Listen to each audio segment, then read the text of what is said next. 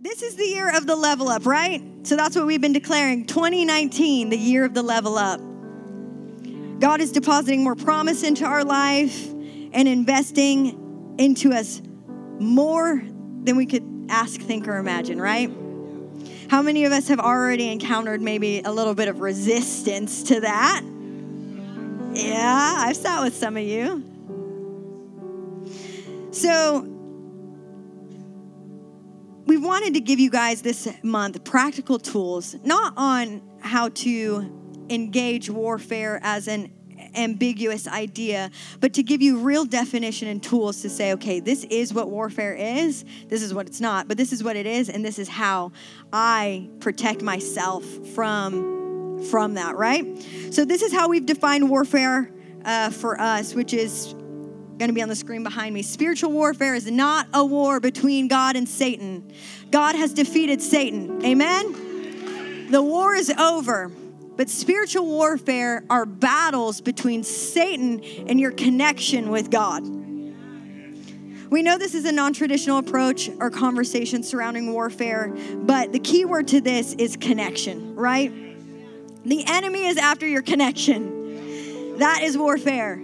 So today we are diving into this topic, character as warfare. So let's pray. Jesus, you are so good and you're so holy and you're so merciful and you never demand our goodness at the expense of connection. But what you say is that you're so good, you come hunt us down no matter what's happening. But God, we acknowledge today that you are inviting us into more, understanding that as we remain connected to you, we develop good fruit in our lives. So God, we ask that you search us. God, search me, address me, change me, heal my broken mindsets. Anything that's bringing disconnection between me and you, God, heal it in your presence. God, we declare that today is a day of healing. Today is a day of reconciliation in your presence. In the name of Jesus, we pray. Amen. Amen. Awesome. Okay, so what is character? Praise God for Google, right? So character is this. Character is the internal moral qualities of a person. Better said, or the way I would say it, I don't know if it's better said, it's just how I'd say it. Character is an internal reality, not the summation of your behaviors. Today we are not discussing your behaviors. We can do that over a pastoral meeting at my house or here at the office. We can talk about behavior because how many of us know our behaviors matter in connections, all right? Right? If you want to act however you want to act, don't expect to be in deep connection with people because you're scary, okay? We can talk about that later. That's not what we're talking about today. We can talk about it another time. But we are discussing your connection today. And to be honest, as funny as it all is, I do genuinely feel the fear of the Lord in sharing on this topic because there is this it's tense, right? Surrounding this whole idea of holiness, character. What does that mean for the life of a believer? And really going after the root, right, of it all, which is this. Good character is the byproduct of connection. The attack, the warfare, is on the connection. If connection is severed, bad character becomes the byproduct. Okay? I'm not saying to be connected to God, you have to behave a certain way, okay? That's not true. While we were still sinners, God came to us, right? Isn't he good? But what I am submitting is that compromise in your character leads to severed connection. And it's not because God moves away from us. He's always moving towards us. But something happens when we compromise in our character and we separate ourselves from God. I don't know, shame, fear, all of those things come into play. But it's this whole reality that God's always chasing us down. He's always coming after connection, and he's always willing to have a connection. But when we compromise in our internal world, we set ourselves up for disconnection, which is the enemy's like playground, right? Disconnection. For me, my biggest struggle in this area is probably much like some of ours. Whenever God talks to me about really tough stuff or tough things I have to do, I kind of disengage. I don't want to pray about that anymore. That's hard. Anybody else? Nope, just me. Cool. I'm like, I don't want to talk to you, God, anymore because you're asking me to do something hard and it really hurts and it's going to cost me something and I'm going to have to say no to something. And as a leader, like that's really tough, right? Because for me as a shepherd, I never want to hurt sheep, right? I never want to cause pain. I never want to cause disconnection. But the reality is that there are some times when leading, is painful. It's painful. So for me, when God leads me, sometimes it's painful. And there's a temptation to disconnect from his voice. There's a temptation to disconnect from my life in relationship with him because I don't want to be accountable to what he's asking me to do, right? That's just me. But that's a reality, right? So that disconnect moment is where the enemy really loves to put his fist right in the middle of that disconnect moment. And if we can understand the power of that disconnection, we can realize the enemy's schemes, right? In the midst of that. So here's my challenge in my life. When God speaks to me, do I disconnect or do I lean in? If he's saying something that I don't like or feels uncomfortable and I disobey, that's what I articulate in my life as bad character. To me, disobedience is a lack of character. When I choose to stay connected to God, though, in the midst of those hard situations or big storms, that is a manifestation of good character, right? Because it's good connection. It's trust. It's leaning in. So, nobody likes to be told to do hard things the first time. So this is what I told first service. This is like the first time God asks you to do something really, really challenging. You're like, oh my gosh, it's going to cost me major. This is going to be absolutely terrible and stretching. And then the first time you actually do it, you realize, oh my gosh, he's just so good. I told Lyle, there's sometimes in my past where a boyfriend broke up with me and I'm like, you idiot. That was my flesh, okay? Not my good character. I'm like, I'm out of your league. I'm not, y'all, I'm telling you, this is flesh in the flesh. So I'm like, Lord, and sometimes I'm like, is that the enemy? It's just pulling disconnection. And then you look back down the road and you're like, oh, praise God, you're so good. You're so good. Thank you for keeping me from doing something that was in the long run going to hurt me. And here's the thing. God knows beginning from end. We don't. And we should be very gentle when we think that we do, because that is the pride that comes before the big old fall. And recognize that in that place of deep connection, we can find stability and we can find safety, right? So what has God asked you to do that's scary enough to cause you to disconnect from him? This is where the enemy likes to lurk. And we all have familiar things that we like to disconnect from God on, But in this place, there's opportunity for character to grow and fruit to be established in your life. It's like that story in the Garden of Eden where there's the original sin, which was the serpent coming in Genesis 3, 1 through 4. I'm not going to read through the whole thing. It'll be on the screen behind me. But in verse 1, it said, did God actually say, you shall not eat of any tree in the garden? And the woman said to the serpent, we may eat of the fruit of the trees, but God said, we shall not eat of the fruit of the trees that is in the midst of this garden, neither shall you touch it, lest you die. But the serpent said to the woman, you will not surely die. And that's what happens in the midst of hard requests from the Lord. The enemy likes to come in and bring lies. And the enemy is he's not God, right? He's not everywhere. He doesn't know everything. He's not all powerful. But what he can do is give you a lie that you'll perpetuate in your life for many, many, many years past the lie. This is why inner healing is so important, and counseling and input in your life, right? Because somebody can look at you and say, yeah, God definitely isn't saying that. That sounds like the voice of the accuser in your life. That doesn't sound like a voice of grace, mercy, empowerment, life, challenge unto growth, But that's what the enemy does. And we see in the Bible very differing responses. And I love this because there's the contrasting picture in the New Testament when Jesus gets sent into the wilderness after he is launched into ministry, after he gets baptized, right? So it's the the picture that the serpent or Satan comes to him in the wilderness. And I said this in first service, God or Jesus was sent into the wilderness by the Spirit in order to be tested. And like some people's theology can't hold that, but that's what the Bible says. But it's because testing reveals character, right? It reveals fruit. Listen, you can't fake fruit. You can tell me all day that you're good, you're ready, life is going great. And then when one moment of shaking comes into your life, I actually know. What's the fruit there, right? Because testing is God's mercy to us to reveal to us actually where we're at in our connection with him.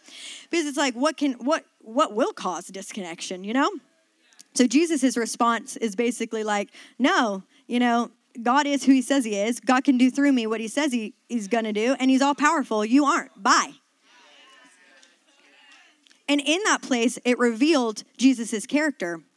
But here's the reality. Compromise in our life leads to a severed connection. The enemy likes to say that you can compromise and it won't hurt your connection. And he works so hard to convince you that sin is so small until you do it. Then he works to convince you that's super big and unforgivable. Right? You're like, I can't clean that mess up. You're dumb. Right? That's the way the enemy, because he just lies. That's all he can do. He's just a liar. He's just ridiculous. All he does is lie. And for some reason, in the midst of disconnection, we tend to embrace those lies in our life. So I'm going to kind of fly through this. I have a couple minutes, but we're going to read from Psalm 112, verses 1 through 7. And we're going to kind of unpack a couple of truths in regards to somebody who is in connection and a life of character being outworked. And this psalm has really been a source of comfort for me in this season and a place where I'm gathering a lot of life. So I hope it's the same for you. So Psalm 112, 1 through 7 says, "Praise the Lord. Blessed is the man who fears the Lord, who greatly delights in his commandments. His offspring will be mighty in the land. The generation of the upright will be blessed. Wealth and riches are in his house, and his righteousness endures forever. Light dawns in the darkness for the upright. He is gracious, merciful, and righteous. It is well with the man who deals generously and lends, who conducts his affairs with justice. For the righteous will never be moved. He will be remembered forever. He is not afraid of bad news. His heart is firm, trusting in the Lord." Do we disconnect from God on the pathway to our promise? Law always says God gives us prophetic insight because we're going to need it on the journey to fulfilling the word, right? That we're going to need that insight because testing comes on the journey, right? So what do you do when a test comes? Do you disconnect? Do you throw out all your years and say, oh, well, mustn't be right, Or do you lean in and find what's really there on the inside? What fruit is actually there?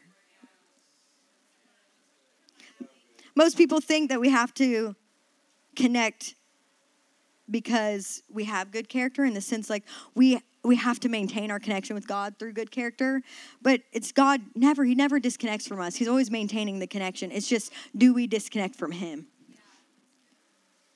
So here are these 7 truths that I found. And I'm going to start off with just the first little section, which is praise the Lord, which is character is worship. Character is worship. Often people equate good character with no fun. To make good choices is no fun. Listen, righteousness is praiseworthy. We worship him because he's good. He's holy. He never fails us. We fail all the time. He never fails us. To be righteous is notably enjoyable, and good character is what we worship about Jesus. He's faithful. There's joy in it. Second part of verse 1 is this: blessed is the man who fears the Lord. And here's the truth in that. Realize that you are blessed when you fear the Lord. The fear of the Lord has been a misunderstood topic within church for many, many years. I think that there has come in and out waves of truth with it, but the fear of the Lord is truth. The fear of the Lord is righteousness. But here's what I mean when I say the fear of the Lord. It's not the fear of being close to God because he's going to do something to you. It's the fear of being away from him. It's the reality that our lives don't make much sense without his goodness. Our lives are only upheld by his gentleness. And to be away from him would be so confusing, and we experience chaos in our life when we're disconnected from his presence. There's safety and submission to God in the same way that there's safety for kids to be submitted to their parents, right? The Lord gave family as a picture, right, to our relationship with the Godhead. Family is there to steward the picture of a kingdom reality, right? Which is God is a good father. He's safe and in submission, and not just submission like in an abusive sense, right? God's not abusive. He's kind and he's good. But submission in the sense that in him we find safety, and he's like, like the rock we hide ourselves under in times of tragedy, in times of chaos. Verse 2 says, his offspring will be mighty in the land. The generation of the upright will be blessed. And this is the truth. You will leave a legacy when you embrace good character. You cannot leave a legacy if you do not have good character. Why? Because you live for yourself, and that's all that matters. Legacy is all about what you give next. The Christian life is the pathway is legacy. So God articulates it like this: glory to glory to glory to glory, right? That's legacy, right? It's that what happened here can go to the next level in what's next, right? And we shout about that, but then we live our lives so for ourselves, thinking it's not a big deal. It's not a big deal. But that's also why I tell all my friends and you guys, because I'm your pastor, bring your kids to church. This is so beautiful. Why? Because we can create healthy, holistic guardrails in their life that point them in the direction of Jesus. Listen, promises are great. Okay? Our prophetic promises are awesome, but that is not the goal of our lives. Okay? The goal of our life is Jesus. That's it. He's the goal of our life, which is why sin is so dangerous. Because sin means to miss the mark, and the mark of our life is Jesus. And to be disconnected from him means that we're not actually headed towards him, right? You could say that so easily in your friendships or your marriages. If I'm not focused on you, focused on our connection, then I'll miss you, right? Same thing. Verse 3, wealth and riches are in his house. His righteousness endures forever. The truth is this: wealth is attracted to good character. You might get wealthy without good character, but rarely do people stay wealthy without good character. And I like reading this verse in this way too. Wealth and riches are in his house, and his righteousness endures forever, in the sense that despite the fact that wealth and riches are in his house, his righteousness keeps enduring forever. Now, we don't lay back on our influence. We don't lay back on our wealth as the signal to holiness and good character in our lives. We don't use that as a reason to say, I'm good. God must be approving of my life. God must be approving of what I do. It's the fact that, yes, the influence is there. Yes, the wealth is there. Yes, the house is there. The car is there. But my righteousness continues either way. Whether it's there, whether it's not, keeps going. All right, verse 4, which is my favorite verse in this whole thing. Light dawns in the darkness for the upright. He is gracious, merciful, and righteous. And the truth is this: even in dark seasons, the righteous will feel light and joy. Even when it's dark, the righteous somehow find something beautiful out of it, right? Those people, and they're not just annoyingly positive, ignoring what's happening. They're like, even in the midst of this, there's something good, and there's something God, and I can see Jesus in this, and I can see his presence here. That is a manifestation of good character and connection to the heart of the Father. Verse 5, it is well with the man who deals generously and lends, who conducts his affairs with justice. And the truth is this: justice and wisdom are the byproduct of good character.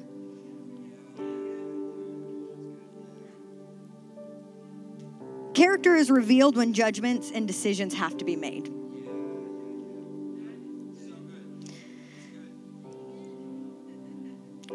Good character is revealed when judgments and decisions have to be made. Good character is always a pop quiz. It does not casually come to your door and notify you that it's coming up down the road. Good character is the boy who slides into your DMs at 1:30 in the morning. Okay? No, I'm serious. I'm so serious. And if you're married, this is even more, this is still the truth, right? Okay? Listen, it's a pop quiz. What you do when nobody is watching matters, okay? And it doesn't just matter because I need you to be good. I care because I want to be in a relationship with you. But it's not in the sense that keeps you from connection with God. God's always chasing you down. He's there with you at 1:30 in the morning watching it. It's ridiculous that we try to hide. But he's there in it. It's not that he's far away. It's that we're far away. But when judgments have to be made, you cannot fake that fruit. When you have to lead in the time of trouble, you cannot fake that good fruit. When you have to make the hard decision for your family to move them to another state, that's when good character is revealed, right? When you have to make the hard decision for your kids to say, no more, you can't go to that school. It's not good. It's not good for your health, right? That's where the good character is revealed in moments of justice and wisdom. But here's also the thing. Good character is revealed when you are asked to do something for somebody who can give you nothing. This is going to sound harsher than it actually is supposed to, but know that I love you. When somebody asks you to serve, like, do you get annoyed? Like that, I'm with kids all the time, you know? I get it. But that's a measure, that's a revelation of what's happening on the inside. They can't do anything for you. Do anything for you, but you're just pouring your life because you know it matters, because they matter, and that's good character because they matter, right? I'm trying to get through this, but you guys are amazing. Okay, verse 6. For the righteous will never be moved, and he will be remembered forever. And this is the truth. Stability comes with good character. Good character is concrete. Despite any and all warfare, you stay stable. How do you handle warfare? How do you handle the shaking, the struggle, the test? Are you concrete or do you run away? Do you run away? Nobody cares about how you handle fanfare. They want to know how you handle struggle. Do you run away? You're unsafe. Do you stay? You're safe. I do not follow any leaders who have encountered struggle and run away. I only follow leaders who are like, I got smacked in the mouth, warfare. And I said this in first service, and it threw me off because I've had leaders that have had kids go to heaven out of time, lose their spouses, deal with oppression, see kids die that didn't get food, and they're like, I'm still here. God is still good. And I don't understand every situation, but he's still good. And that's why I'm like, sign me up. I'll follow you forever. Because you're following Jesus. It's like Paul says, follow me as I follow Jesus, right? He was a safe leader because he stayed even when the ship wrecked. You know? Tuck up under people like that. If you've been hurt, tuck up under somebody who can get in the struggle and stay, right? Warfare does not determine character, it reveals it. Remember. Verse 7, and we're closing, you can stand up. We're going to sing a song of worship after this and close out with this. Verse 7, he is not afraid of bad news.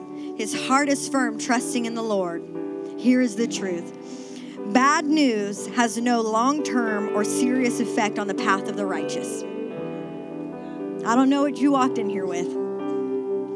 I don't know what lie got told to you at 7 or experience that happened to you. But what I do know is that as you pursue connection with the one who is holy, who is good, who never lets you down, those places in your life will resolve. And they'll find healing and they'll find wholeness again. I'm not saying that bad news doesn't hurt. But bad news will not cause you to compromise. Where do you run when you hear bad news? Where do you run when there's a threat of a storm? Do you run to alcohol? Do you run to your unhealthy friends? Do you run to you know, that boy that isn't so great for you, or that girl at work that's doing it for you. You know, she's just doing all the right things. Listen, where do you run when you hear bad news? Do you run to connection with the Father? This is why we say worship is warfare, right? Because when you hear something bad, what's your response, right? Is it worship or is it run away, compromise?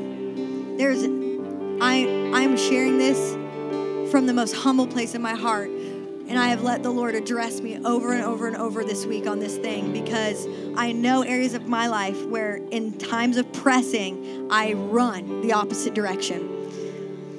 Here's what I know. There's no life in that. There's no fruit in that. And all there is chaos, confusion, disconnection. There's backbiting, there's gossip, there's all of the lies that the enemy is sowing in that place, and it creates that divide. I don't want to be close to God.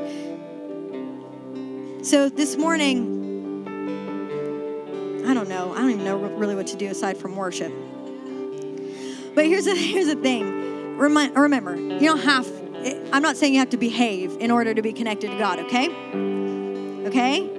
You hear it. But what I am saying is that your connection with God is a safeguard for compromise.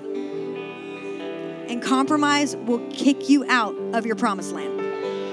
It will kick you out so hard. I'm talking about the little things. I'm that become big things, right? Right, like that you're like, it's fine.